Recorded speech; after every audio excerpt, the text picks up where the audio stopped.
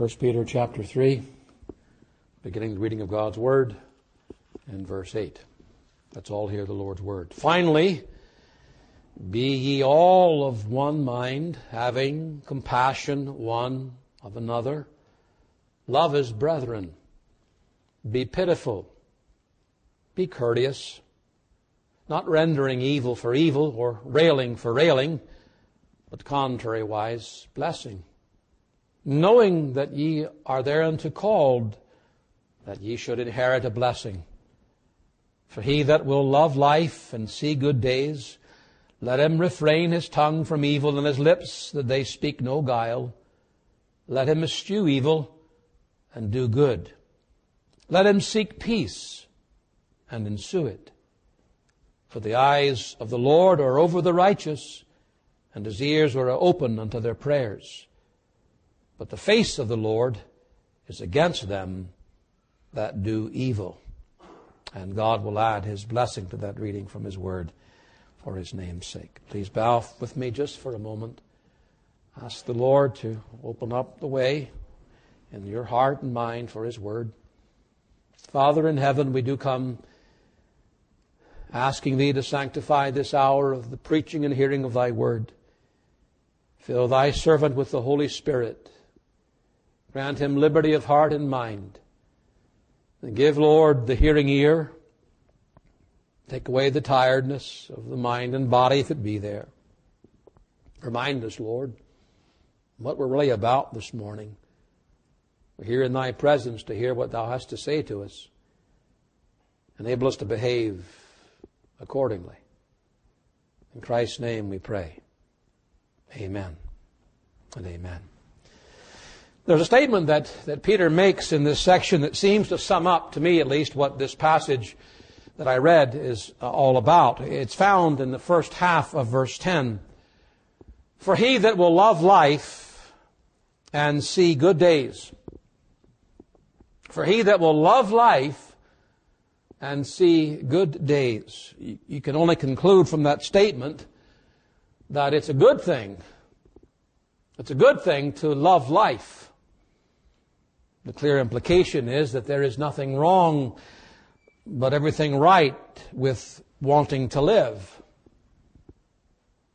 Nothing wrong with wanting to live a long life. In fact, that's exactly what the psalmist, whom Peter is quoting, says about this. David raises this question in Psalm 34, verse 12. What man is he that desireth life and loveth many days? But neither David nor Peter are merely talking about living a long life, loving to live to be old. It's not just any old life that we should love. Jesus Christ, remember, taught that there is a love of life which will only lead to the loss of life. John 12:25, he that loveth his life.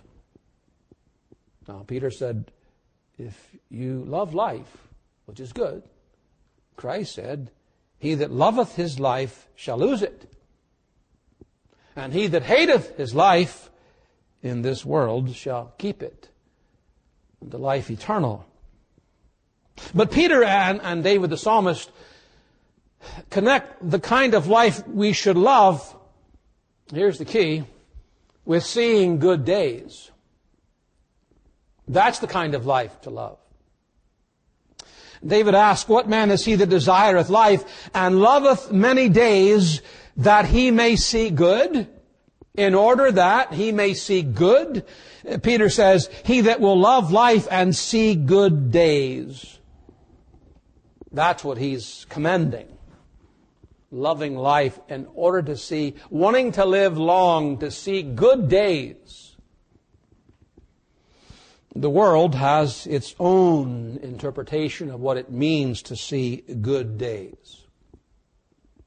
To them, the good life is about finding happiness in whatever the world describes as happiness, wealth, or possessions, or position, Some find it's in getting more power over others. Some think it's in good looks. It's having a nice car. It's being popular with people, etc., etc., etc. The world will never, but should, it will never take a serious look at what Solomon had to say about all of that. Remember, Solomon was a man who, by any measure, he had it all. He had it all. He built houses, planted vineyards, made gardens and orchards, pools of water, got servants and maidens and singers. He gathered silver and gold in abundance. In fact, he writes in Ecclesiastes chapter 2, "Whatsoever mine eyes desired, I kept not from them. I withheld not my heart from any joy." He writes, "So I was great and increased more than all that were before me in Jerusalem." So much so that when the Queen of Sheba, who by her own rights was a very wealthy person, when the Queen of Sheba visited Solomon and saw all of his wealth, his splendor, she exclaimed there was no more spirit in her. It took her breath away. It must have been something to behold, to say it left me breathless. But what did Solomon say about all this in that same chapter? All that the world would call the good life. Solomon said in Ecclesiastes 2 verse 17, "I hated life. All is vanity and vexation of spirit." I had the good life. I had all that life could bring. I had all the joys that could be known. I hated life and saw that it was all vexation and vanity of spirit. Solomon, the wisest man. So that's not what Peter means when he speaks of seeing good days.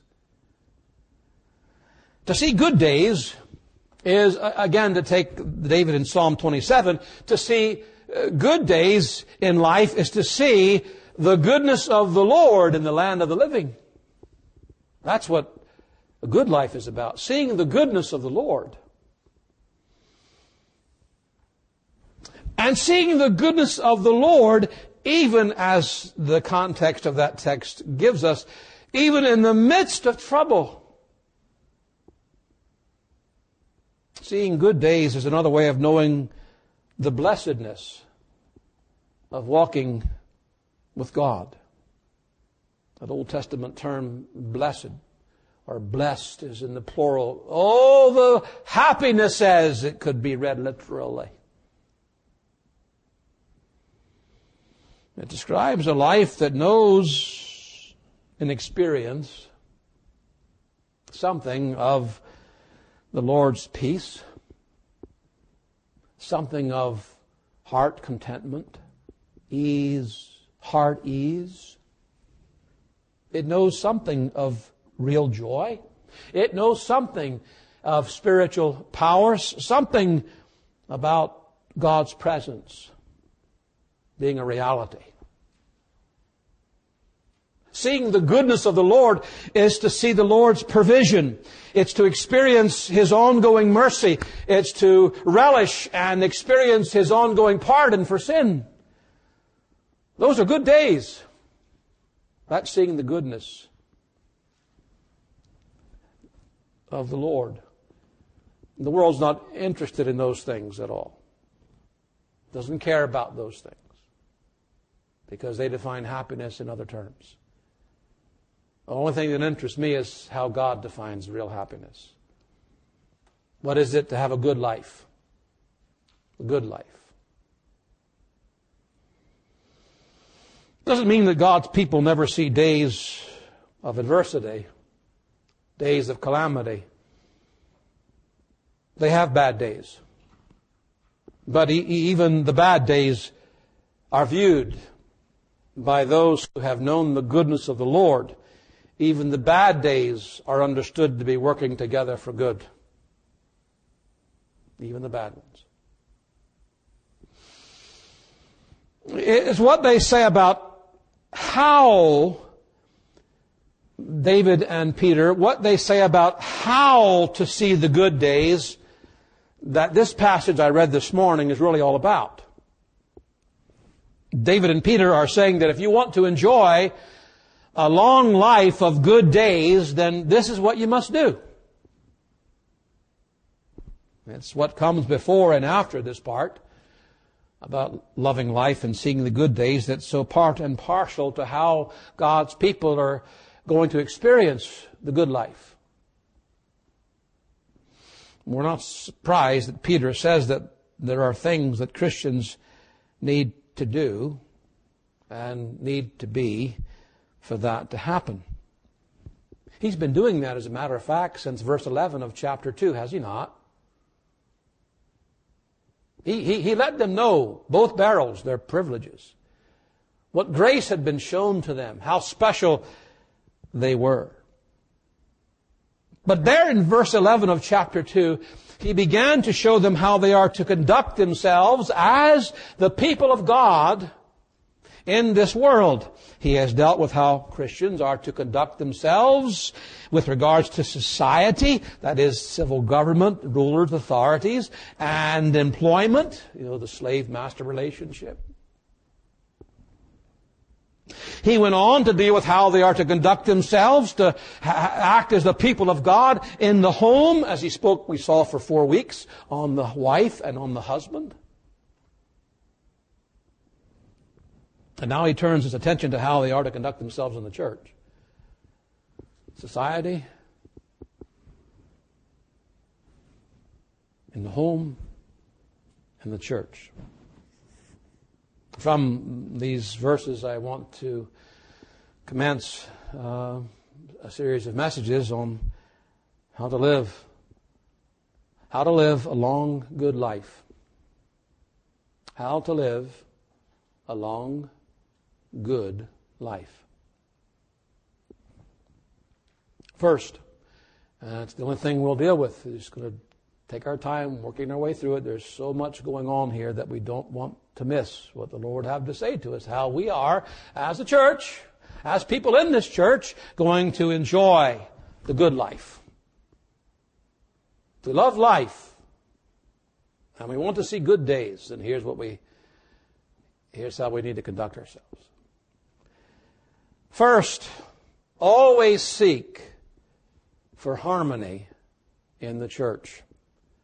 Always seek for harmony in the church. Verse 8, finally, in summary, he says, I'm going to conclude all this now before I move on. Finally, be ye all of one mind. The particular Greek word he uses that only occurs here. There's other similar expressions, but this particular word, it's only used here in the New Testament. It's a compound word that means, you would know the word homo sapien, homosexual, same. The word homos, means same. The other word is the Greek word phrenology. Phrenology, the study of the mind. That's the two words put together, same mind. When the Holy Spirit speaks in the New Testament of Christians being of the same mind, He means that they enjoy a unity of aim, a unity of purpose, what we're about, why we're here, what we're doing, where we're going. There's unity there, on the same page. There's also a unity of affection. There's a same kind of love that's shared among them. And that's because there is a unity of spirit, and I mean the Holy Spirit here, not little s, uppercase S. A unity that is created by the Holy Ghost, because they're joined to Christ. And there's a unity that is in the Spirit that they have. And you don't make that. It's done something that God does. It's automatic when you're regenerated, when you're born again, you're brought into the kingdom. You're brought into Christ, into union with Him. And that means you're brought into union with all the other members of the body. So there is a unity of spirit. since we're talking about the good life, real happiness, blessedness, we must never lose sight of what Jesus said in that passage we call the Sermon on the Mount. Blessed. Let's put in the word happy, because that's what it means. Happy. Happy are the peacemakers, for they shall be called the children of God. Happy are the peacemakers, for they shall be called the children of God. There's no greater peacemaker than God Himself. No greater peacemaker than God Himself. And if we are the children of God, then the attribute of being a peacemaker is going to be reflected in the lives of His children. That's what Jesus Christ was getting at. You know, your children look like you. Their father, they look like you. There's going to be reflections, resemblances, and so it will be. Happy are the peacemakers, for they are the children of God. What better thing could there be in life than to be a child of God? To know you're a child of God. To know you're in the family. Well, the Scripture says it's the peacemakers that know that, because they're like God. It's striking to me that when the Holy Spirit moved Peter to deal with this matter of how Christians are to conduct themselves in the church, he begins with this appeal for harmony through unity. Harmony through unity. I mean, we could go down the road of harmony in the home and harmony in the marriage and harmony in the family, take the same principles because they all apply. But we're dealing with harmony. He's dealing with harmony amongst the saints in the church. He begins with harmony.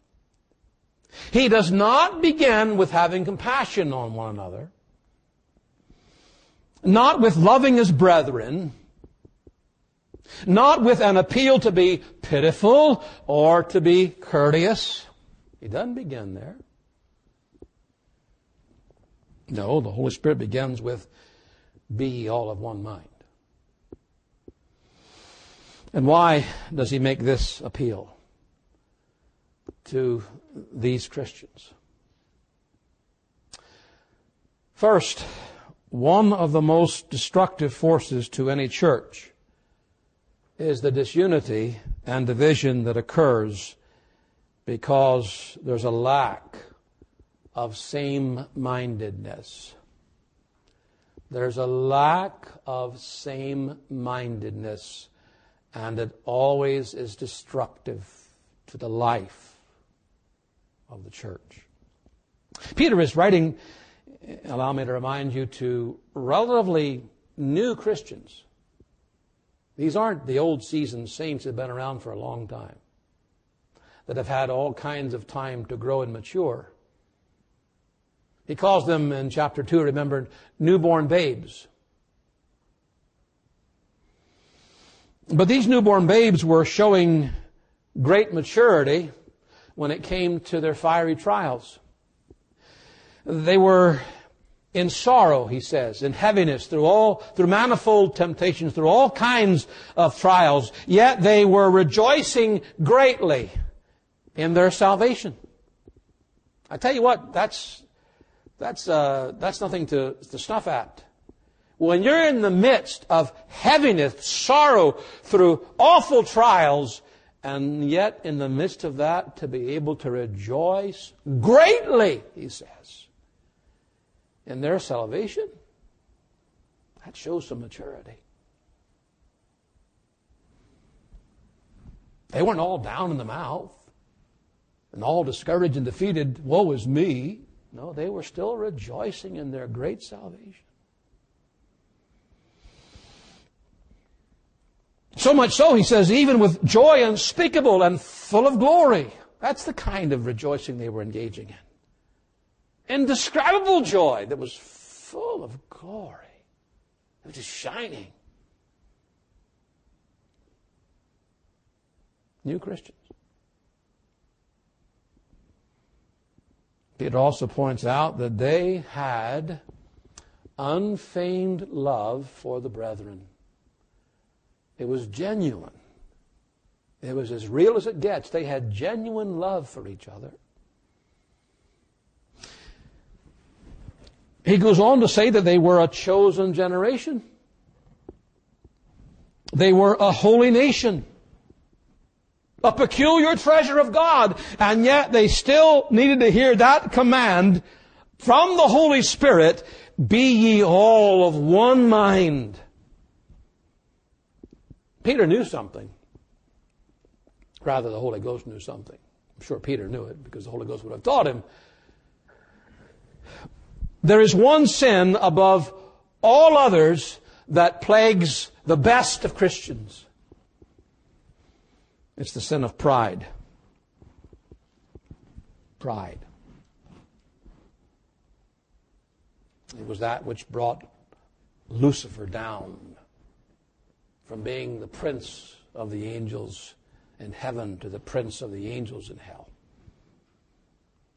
Pride. I've often quoted my friend Spurgeon, who was fond of saying that pride is the last sin that dies in the child of God because it doesn't die until he dies. It will be with us till the day that we die. Pride. And there's no greater enemy to unity and to harmony in any church than pride, because pride is the greatest enemy to being of one mind. Pride is all about self. Pride will delude a believer into thinking that his or her opinion is the only one that's correct, and therefore it's the only one that matters. You can easily see why that would cause a breach in the fellowship of the Lord's people, why it would be so unproductive of oneness of mind. When one individual says, I'm the only one that's thinking clearly about this, I've got the mind of God on this, and you all just need to agree with me. Where there is unity of mind, there is unity of love and unity of affection, which would avoid hurting, grieving fellow believers through such a carnal ego. Where there is unity, it will be avoided. Immediately after the Apostle Paul told the Philippian church to be of one mind, that's the same idea of Peter. Immediately afterward, he said, let nothing be done through strife and vainglory. Be of one mind, same-mindedness, have the same aim and purpose and love. Let nothing be done through strife and vainglory. That was a comment on what not being of one mind would look like. Not being of one mind looks like strife and vainglory. That word translated strife does not mean contention. There is a Greek word translated strife in the Authorized Version that does mean contention, but that's not what this word here actually means. It speaks of an attempt to maneuver for position, to strive for position, to put oneself forward, self-ambition. That's the idea in the word. The term vainglory speaks of empty boasting or conceitedness. Where there is a lack of harmony in a church, there you will find a lack of unity of mind, a lack of purpose, because pride has its own mind, and anyone else's mind doesn't matter. You know what that's like, surely, in the marriage, right? If you've been married for any length of time, you know how if one has one, we're not on the same mind, we're not on the same page, it brings disunity. It causes division, hurt feelings. Because the thinking is, I'm right and you're wrong. And there is no attempt to get on the same page. Happens in the church. Paul again speaks of this in 1 Timothy 3. There he's giving a list of qualifications for those who are going to hold the office of elder. And he says, Timothy, don't put in office anyone, a novice, someone who's just been born again, new Christian, a novice, lest being lifted up with pride, he fall into the condemnation of the devil. He says there's a danger there because he's so new. There's not been the advancement of humility in his life that comes with maturity. And he's going to tend to have a higher opinion of himself than he should have. That phrase, being lifted up with pride, is just one word in the Greek. It comes from a word that means to be wrapped up in smoke or to be wrapped up in clouds. In other words, if such a man as a relatively new believer was given such a high office, Paul says that he would be wrapped up in the clouds of pride. He's way up here, and everybody else is down there being looked down upon. That's the idea. He would have a higher opinion of himself than he should. He would be puffed up with his own importance and with the office. To put it another way, such a believer would think that his opinion is the only one worth considering. That his position is the only right one, that the way he sees things should be the way that everybody else ought to see things. That's pride. As you'll understand, that attitude always is going to disrupt the harmony, the close-knitness of the church, because there is this lack of same-mindedness. Unity is to have the same mind and heart and purpose, but pride insists on having its own mind, its own purpose, its own heart, desires. So Peter is not saying that you can't have differing opinions. That's not what he's saying. You can have, and we're going to have differing opinions on any number of things. He's not calling for an end to diversity and the institution in the church of absolute uniformity. The church needs diversity in order to function properly. Need different ideas, different thoughts, different insights, different ways of approaching the same thing. There's no better proof of that than in our body. There's a great deal of diversity in the members of our body. My arms don't look like my legs, and my feet don't look like my hands, and so on and so forth. But all of them act in harmony because there's a unity among them. They act together. And they need to act together, because if my left leg wants to go in one direction and my right wants to go in the other, I've got problems. If my left hand wants to grab hold of something, it needs both hands, and my other hand says, I'm going to stay behind the back, I've got problems. There's something sick. There's something wrong in my body if that happens. Once they both grab a need, and both are now working in harmony. So they're diverse, yet they work together. That's the picture of any church, for that matter. It's the one mind, you see. The reason they're acting in harmony is because there's one mind directing all the members. All the members are connected to this one body, and it's the one mind that controls the members of the body. And so they act in harmony because there's one mind there, and that's how it works in church life. Having the mind of the Lord, the mind of the Spirit, the mind of Christ. That we behave as we should. How in the world are we going to love life and see good days as the people of God if we are not of the same mind? How are we going to do that? How do you feel when you are engulfed in constant strife and discord or disunity of purpose and disunity of affection? You ever been in a job where that's the case, where there's no harmony in the staff, there's no harmony among the people you're working for? I mean, do you say, I love my job? Well, I just can't wait to get up. I just love it. No, I tell you what, you hate the job. It's constant friction. It's constant discord. When you have to deal continually with the strife and the conflict, you don't say, I love life. You say, I hate it. I hate life. This is not living the good life.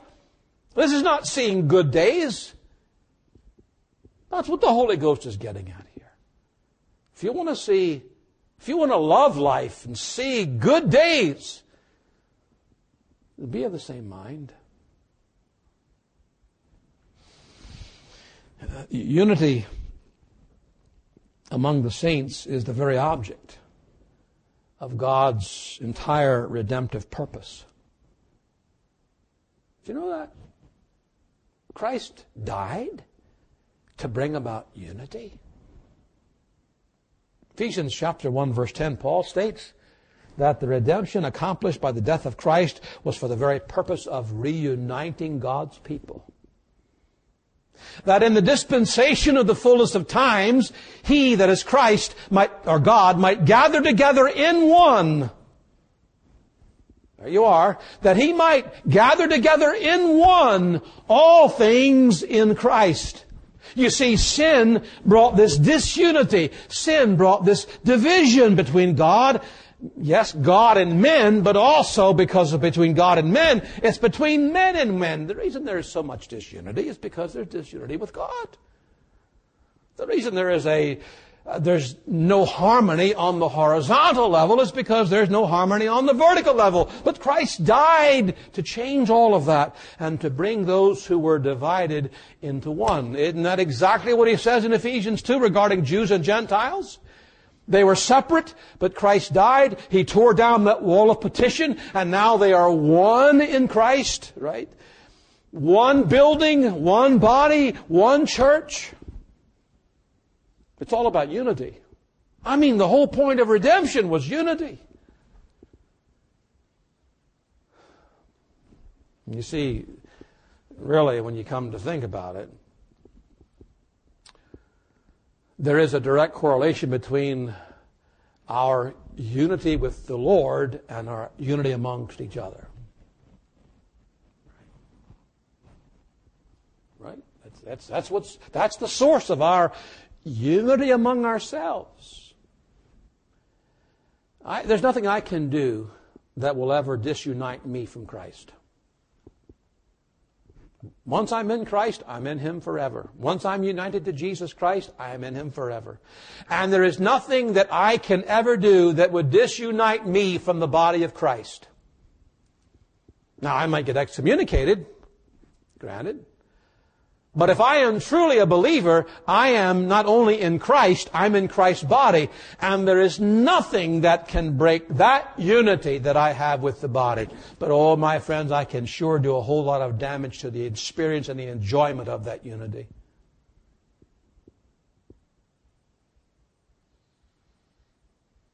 What are we here for? What are we here for?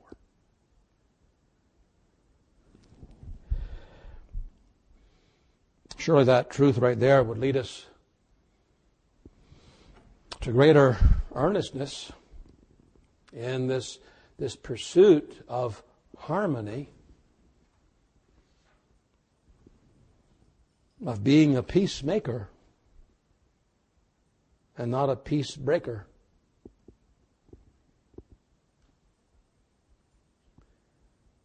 It doesn't take much to break peace, sad to say. It can be just a look, just a word, just an attitude. And it's caustic to the same mindedness that belongs to exist among the Lord's people.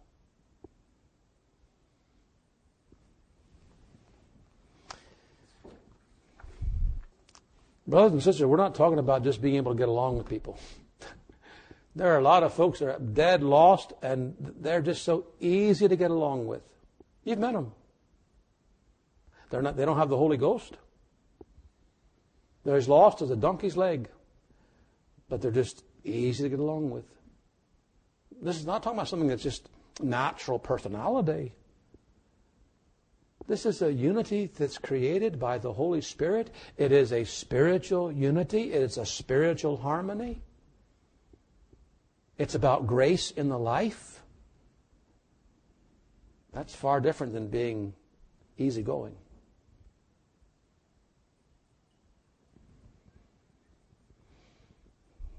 Pride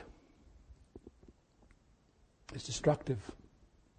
So be of the same mind, he says. The second thought I have from this is humility is the secret to harmony. If pride is the great source of division and the harm to harmony, humility surely must be the secret to harmony. Humility is one of the greatest friends to harmony among the Lord's people. And it is one of the greatest helpers to like-mindedness. When we come to chapter 5, whenever that takes place, if I was a typical fundamental Baptist, I'd be sick until the rapture. We ever get there. But there's not going to be that. But that's another story altogether. When we come to chapter 5, we'll find Peter telling these same believers, be clothed with humility, for God resisteth the proud and giveth grace to the humble. Clothed with humility. Humility, the word means having a humble opinion of oneself, a deep sense of one's littleness. Lowliness of mind is in that word humility. A humble opinion of yourself. A sense of how little you are, not how great you are, but how little you are. This is so foreign to the world. It's so foreign.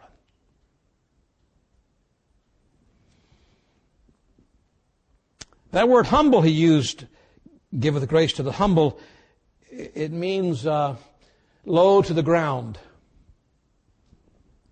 Lowly in spirit. Jesus Christ said, I am meek and lowly. There's that word. Lowly of heart.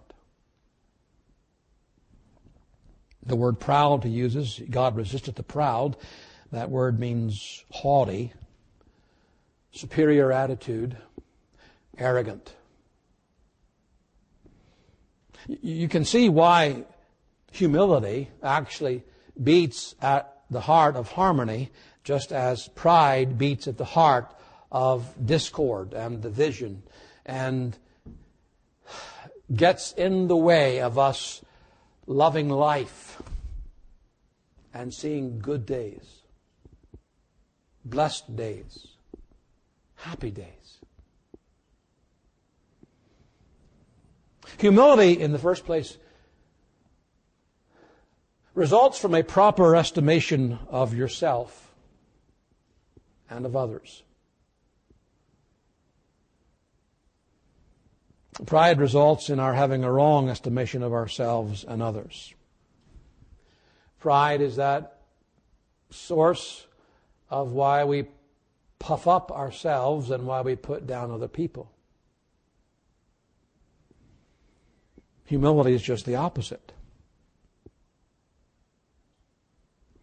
After Paul told the Philippians to be of one mind and let nothing be done through strife and vainglory, remember, he wrote, in lowliness of mind. That word lowliness of mind, it's the same word that Peter uses in chapter 5, clothed with humility.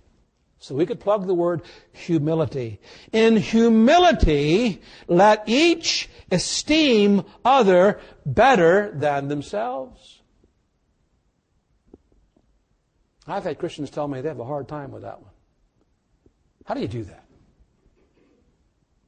To actually look upon other believers and think they're better than you are. I mean, I've been told it's not being honest. Because I am better than they are in various ways. That word better means that. It means to be above, to be superior, to surpass. So if you view yourself as superior, as above others, then you can rest assured it's going to disrupt the harmony of the church. And you're not going to love life and see good days. You'll not be living the good life. God's people will sense that attitude of superiority. And it will be a real hindrance to fellowship. Contrariwise, if they sense there is a spirit of humility,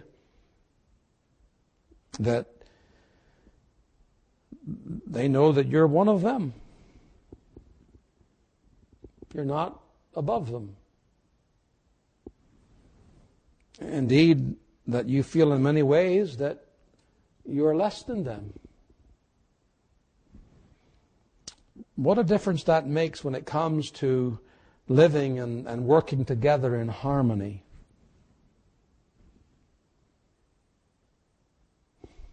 Oh, you may well be better than I am when it comes to physical strength. I have no doubt in my mind that when I reach Ernie Holt's age, I will not be better than he is right now. He probably in many ways has better health than I'm in, and I'm a good bit younger than he is. But that's not what it's about. You may be physically stronger than your brothers and sisters. You may have more money in the bank. You may be more intelligent. You might be more highly educated than they are. But true humility doesn't look at any of those things when it comes to assessing a man's worth. Nothing. The child of God who has learned, and it must be learned, it's an ongoing learning process, true humility has learned about who he really is and who he really is often leads him to cry out with Paul, "Oh, wretched man that I am."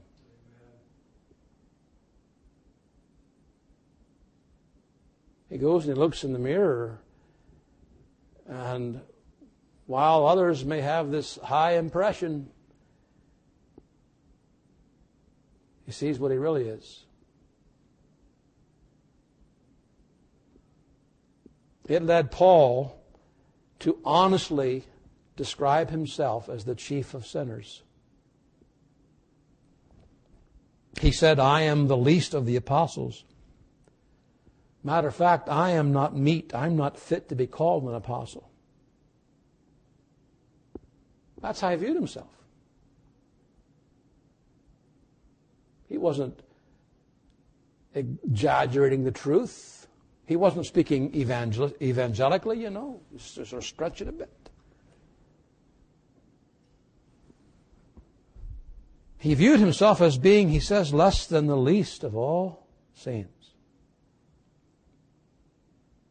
You know what I know about Paul? If ever there was a man who influenced people and could win friends, it was the Apostle Paul. He was a genius by any measure. He had gifts abounding.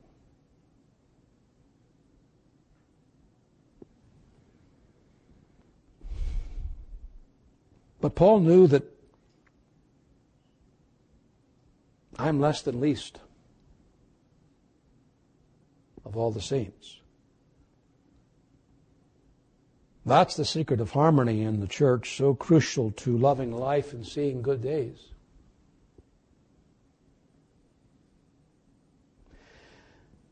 The second thing I want to say about this humility is the way to see our humility grow, and thus to see our harmony grow, is to remember that we are what we are by the grace of God. There's an admission that we need to see humility grow. If it is indeed true, and it is, that pride will be with us till the day we die, there's always going to be the ongoing need for humility of spirit, lowliness of mind to grow and to develop within us. To deal with the arrogance, the haughtiness, the ego, the self-importance, the self-ambition, the maneuvering to get your way, to have your way, all of that. There's always a need for us to grow in humility. It's a very humbling fact. Grace, you see, has no place for pride, which lies at the foundation of division and the destruction of this same-mindedness. As I said, Paul was highly gifted. But he knew that whatever he was and whatever gifts he had, it was all by the grace of God. He knew that. He was convinced of that. I am what I am by the grace of God. That's what he wrote. So grace will take the rug out. Grace will take the rug out from boasting. It will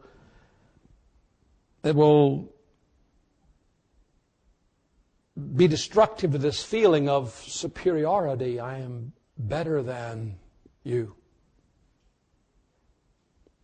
I'm stronger than you. I'm better looking than you. I'm smarter than you. Whatever the better than qualities you want to go to that bring about disharmony.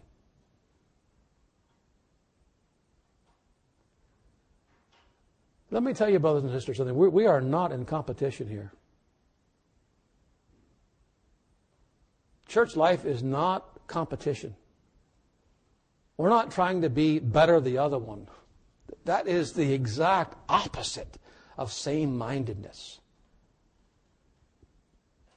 And so, that being true, we're not trying to compete. I'm not trying to get one over, to be one, to up you one. This is not about one-upmanship. You ever seen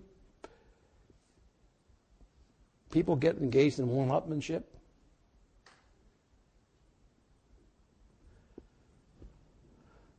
Oh, I took a flight to Canada. Oh yeah, I went to Rome.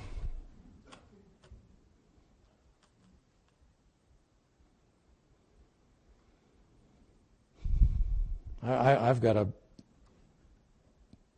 nice Cadillac in my garage. Oh, I got a Lexus. I got a Mercedes, an Audi.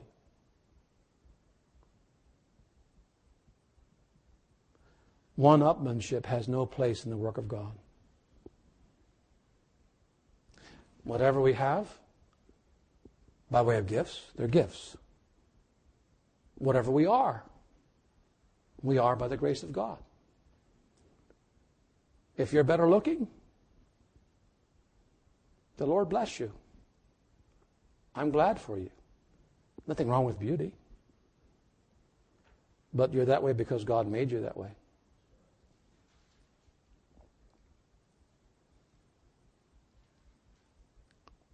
And if you're not in that category that would win a beauty contest, guess what? The Lord made you that way.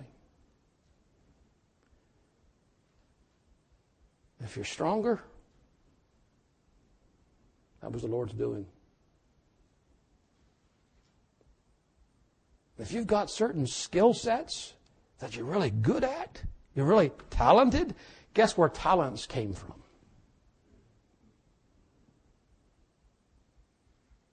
You smart? Where in the world do you think the IQ came from?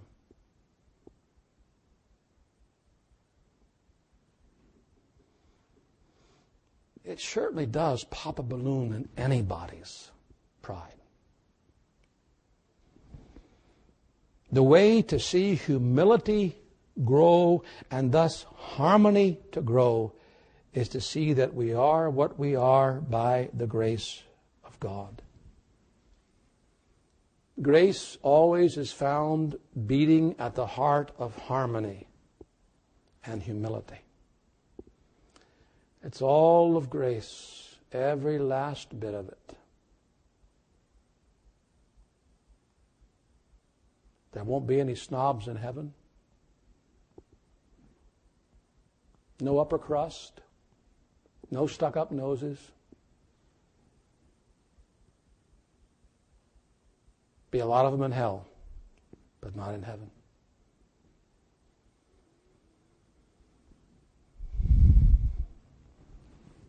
The secret of humility, my last and closing comment,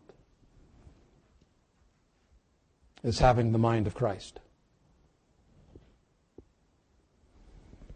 After telling them to have the same mind, Paul said, "Let this mind be in you, which was also in Christ Jesus."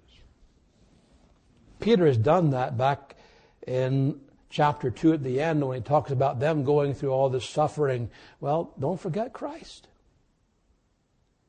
What the Lord endured. How is this humility going to mature and develop in my life so that I become much more a promoter of unity and harmony than a detractor from it? Well, I need the mind of Christ. How do I get that? Well, I get it, number one, by looking at Him. I look at Him as the example. How did Jesus behave? How did He respond to His haters, to those who wanted to destroy Him, to His enemies? How did He respond in situations where He was facing rank pride amongst His own disciples? How did He deal with it? The life of Christ is a best place to start looking at how I can have His mind, His thinking. Looking at Him. I also find it by living on Him. Living on Him. Drawing from Him the grace that I am going to need to overcome my selfish, self-centered pride and ego. And zip my lip when everything within me says, you are better and you know more and you need to put that person down in their place. I've got to be able to zip my lip. And remember, who am I? I'm an old dirty sinner that Jesus has saved and made me a child of God. Anything, any ability, any talent that I have, it's been given to me. But I'll tell you what, that only grows as you live on Christ, as you draw from Him, as you abide in Him, as you commune with Him, as you walk with Him. I'm talking about walking humbly with the Lord. That's what the Lord's looking for. He has shown thee, O man, what is good. And what doth the Lord require of thee, but to do justly, and to love mercy, and to walk humbly with thy God? Walking humbly, that's living on Jesus Christ. The partaking, the participation in.